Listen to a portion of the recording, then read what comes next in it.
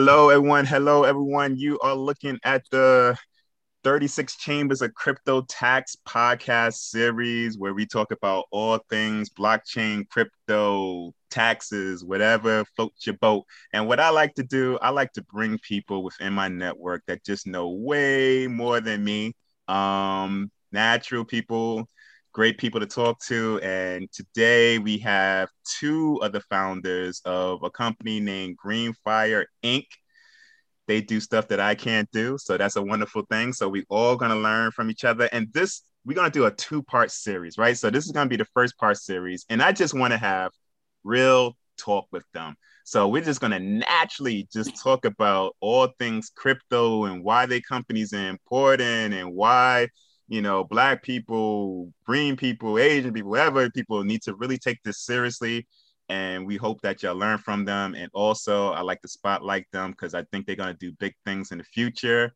And I want y'all to say, you know what, Crypto J was the first one to introduce them when they become too big and they don't want to talk to the small guys. I got to them first. All right, guys. So listen, thank you, Nicole and Corey. Corey today is going to be the voice. Now, if this is a podcast, you're not going to understand why I'm calling the voice. However, he's the only one of the three people that we cannot see his face today. But if you're on YouTube, you'll know exactly what I'm talking about. So Corey's going to be the voice. He's one of the founders. But luckily, we have Nicole, and she's showing herself, and we're going to put some faces to the company. So, guys, thank you. Tell us a little bit about yourself. Thanks, Jamal. So I'll start off. My name is Nicole. I'm the Chief Operating Officer here at Greenfire. And a little bit about me. Well, Corey and I met each other in middle school, believe it or not. And so we've always been cool and grew up in the same neighborhood and everything. And so he had come up with this idea for several different types of services that were based off of technology. And so this one is about cryptocurrency and all of the buzz around it. He thought of this really great and creative idea to create this wallet. And so he and I reconnected, and he knew I had some experience working in business. And so we got together and developed the collab. We also have a third member of our crew. She was unable to join today. Her name is Uzma. So we give her big props and shout outs. She's our CTO, our Chief Technology Officer. And so, we've just been working on this project for a couple of years now, about 3.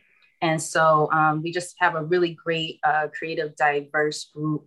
We're really excited about what we're doing in the crypto space, being people of color, women in the industry, and behind our leaders and CEO, Corey. So Corey, you want to do a quick intro? Yes. Jamal, thank you very much for having us. Really appreciate it. So my background is in IT. I've been in cryptocurrency since about 2010, 2011. Bought my first Bitcoin in 2012. Essentially, after doing that and just understanding the technology, it really forced me to learn how to talk to people about it and really simplify and really break it down. And then afterwards, my friends and I were doing a lot of trading, and they came up with this really nice, elaborate spreadsheet independently of each other. They even know each other. And they were like, well, we came up with this spreadsheet to track our trades. And I was like, that's really cool, but I'm not going to do it. There has to be an automated way to track your cryptocurrency trades, your gains and losses. And that is what sent me down a rabbit hole of developing the cryptocurrency wallet that we've developed thus far. That's pretty much me. You know what I learned from both your intros is that I need better childhood friends. Maybe I need to revisit what I did in my life. And also, that's wonderful. It's wonderful that you knew each other, and then you say, you know what? Let me bring in someone that I know. Because in business, I feel like in general, it's just hard to trust new people and stuff like that. So if you had somebody from back in the days that you learn that wouldn't steal your lunch money. If they didn't steal your lunch money back then, maybe they might not do it now. That's a Yeah, beautiful thing. definitely.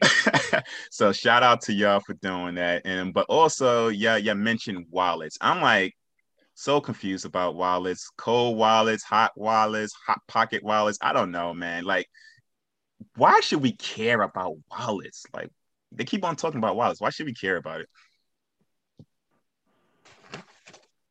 Corey, why So, should we care? so the reason why we should care about wallets is that typically, I guess we're talking from the black perspective.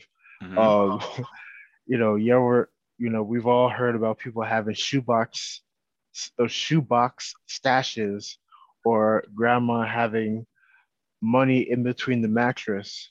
And it was always, it was kind of folklorish, but then it was also about, or also touched on, our distrust of the banking system, and or our lack of access to the banking system. Mm-hmm. In the past century or so, there's several events that have touched on the Black community where the banking system has failed us at the very least, or at the very most, has robbed us. And so it instilled that idea that we need to not only keep control of our money, but Mm. literally sleep over our money, because leaving it with an institution can put it at risk. And we don't have that kind of access, and we don't have that safety net, or the financial bandwidth to absorb a hit like that, where you can't access your money.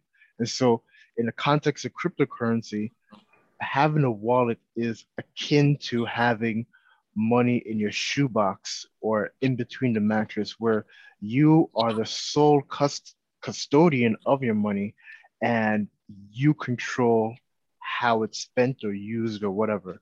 Um, and so yeah, so that's what a wallet is, and why it's important, because you have sole control of it, of your wealth, of Let your me ask you a value. question because I was watching stuff like on Netflix. It was this show on Netflix. I think this guy was Canadian, and I think he either faked his death or supposedly died, and people just Hmm. lost their money. So if they had it in their individual wallets, you know what? Forget that. There was a company just earlier this month that went bankrupt, right, or something like that. Celsius, yeah. Yeah. So Hmm. where am I able to have my wallet? If I had a wallet, would I be okay in that situation, or it wouldn't have helped? Definitely. So if you had a wallet in those situations, whether it's with Quadriga or whether it's Celsius, um, you would be 100% safe. And the reason why is you would have possession of your private keys. Mm. Without your private keys, you do not own your cryptocurrency. So anytime you leave your cryptocurrency on an exchange or in these quasi loan services, like Celsius, for instance. And funny enough, I actually met the guy a couple years ago. I met him a couple times. You We don't were like at him an no event. more. Um, no, no, he's okay. He was a good guy. Uh, I don't see him as a bad person now. okay. Things happen. The funny enough, I was watching something this week, not kind of to go off on a tangent, and someone said that all this stuff that has happened in the cryptocurrency industry, it's not new, in the sense that these stuff happen in banks just as much, but it's been a while since this stuff has happened, Mm. right? But banks have been flying very close to the sun as well in Mm.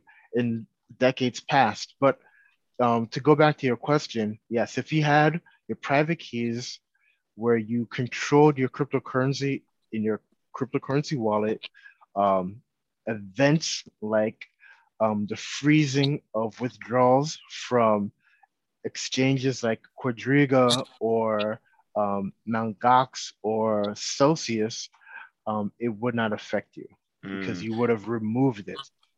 And especially within our communities, since we do follow social media a lot, like it's CNN and all this stuff. I feel like now that the media is just looking sensationalizing crypto, it's like it's either failing or it's going through the moon. And it's two things: it's Bitcoin or whatever Elon Musk thinks is good. And that's the only two. Anything in between that, it's just like doom and gloom, and they don't care. So it's just guys, and this is why I tell a lot of people, sometimes you just got to do your own research, and you got to also talk to people that's just not trying to sell you something, right? Because they're going to sell you on the idea. And if you don't know the basics, they're going to get you, especially, even though I'm on social media, even though these people on social media, you just got to be aware of, because as a tax accountant, people be just coming up with some wild ideas to me of what they heard. And then you can't tell them nothing. It's like, damn, it's crazy. So the new thing is like the NFTs, right? Do you need a wallet for that? Or how does that Yes. go? Yes? Yeah. For a freaking So, image? well, it's not just so that's the main I quit. misconception about that's a major misconception about Okay. NFTs is that it's just an image. Mm. So it's like, how do I put it? So the image part of NFTs is just the most obvious use case. Okay. So like for instance, the blockchain, the most obvious use case for it was value transfer. So transferring value from one wallet or one person to another wallet or another person. And so in the case of NFTs, which are non-fungible tokens, the idea behind the non-fungible token is that you're you're you're making unique assets on a blockchain that are distinguishable from one another. So an NFT, the obvious or the first case used or the first case is images, but it could be audio, it could be documents, it could be, license keys, it could be IP, it could be anything. It's just that it's unique and it's verifiable and it's uh it's trackable. Yeah. So in the context of art, right? In the art world, in the physical world, artists have never or rarely do they ever benefit from the secondary market, right? So even though there's provenance, which is the tracking of how art is bought and sold on the open market, the artist rarely partakes in the sales afterwards. So once they sell it, so if someone, paints you, you know, a painting, however big it is, 6 by 6, right? And they sell it to you for 10,000, and then they go do something crazy and they get notoriety, and then you decide to sell it for $1 million, and you sell it for $1 million. That artist will most likely just never see the the value or the profit or the royalty from that sale. Royalties is really constrained to like music, and even that's a whole nother ballpark. But in the context of NFTs, artists have now been able to profit or to capitalize on the secondary market of their art, which was never really done before. And even before the blockchain or before the NFTs, right? You would see art floating around the internet like anything, right? You could download wallpapers, whatever, right? The artist never saw anything from that. People would just copy and paste the art like nothing. I mean, anyone could download wallpaper packs, of 100 or 1,000 different wallpapers, and they'll see nothing from it.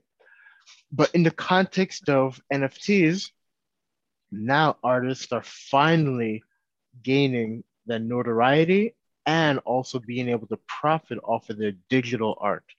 That was never really done before.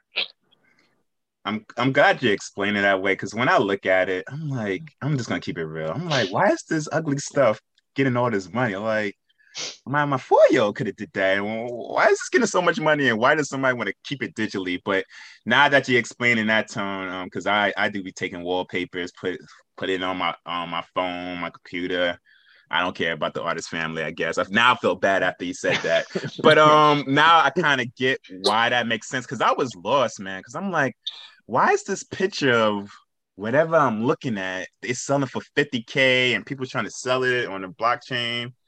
But I guess that's the issue of us just looking at social media. We gotta look at the bigger picture. The media doesn't really talk about the bigger picture. They just say like, okay, this crazy looking piece of art, which I don't understand, is getting 100K and is on a blockchain. But that was a good way of explaining it. I mean, that still doesn't mean that the art isn't ugly, but yeah, I mean, yeah. To each his own, obviously. But I think we've all participated in some way or form, like with back in the day, like, you know, kind of stealing. You know, we had Napster and things like that where we would download music and make our whole CDs and everything. So yeah, I had like 1,000 songs. Yeah, I had mad songs. Now that I think about it, and you know, so just to Corey's point about the NFTs, and it being more than just an image, and looking ahead at, like he said, documents. Could you imagine, you know, the deed to your home, or like, you know, we have a lot of intellectual property within Greenery, our tool, being able to track that digitally, who has it, who has ownership of it. And just to Corey's point, putting that into a wallet that's yours. That's not any place else but in your wallet in a safe stored location. That's where this really takes a different spin and is really valuable. So listen, guys, this was a great conversation. But I think part 2 is going to be, I'm hyped for part 2 because we're going to hit on some cultural stuff. So I want y'all, before we leave, get a little information about your company, how they can find you real quick, and then we're going to get ready for the second part. So who want to say it? Corey, you want to take that? Yeah, sure. So our website is www.greenfire.io. And yeah. Yep. Yeah, you can log into the website and put in your information, and we can keep you in touch with us and keep you in the loop on when we have new products coming out and what we have new coming out with social media and where we're going to be found. So that'll be the great place to start. Yeah, great conversation. I like how you broke it down. And like I said, nobody can see my shirt because my video sucks, but I got my blockchain for the people shirt on. So next conversation is going to be very spirited, trying to get people on board, and stay tuned, people. All right. Thank you.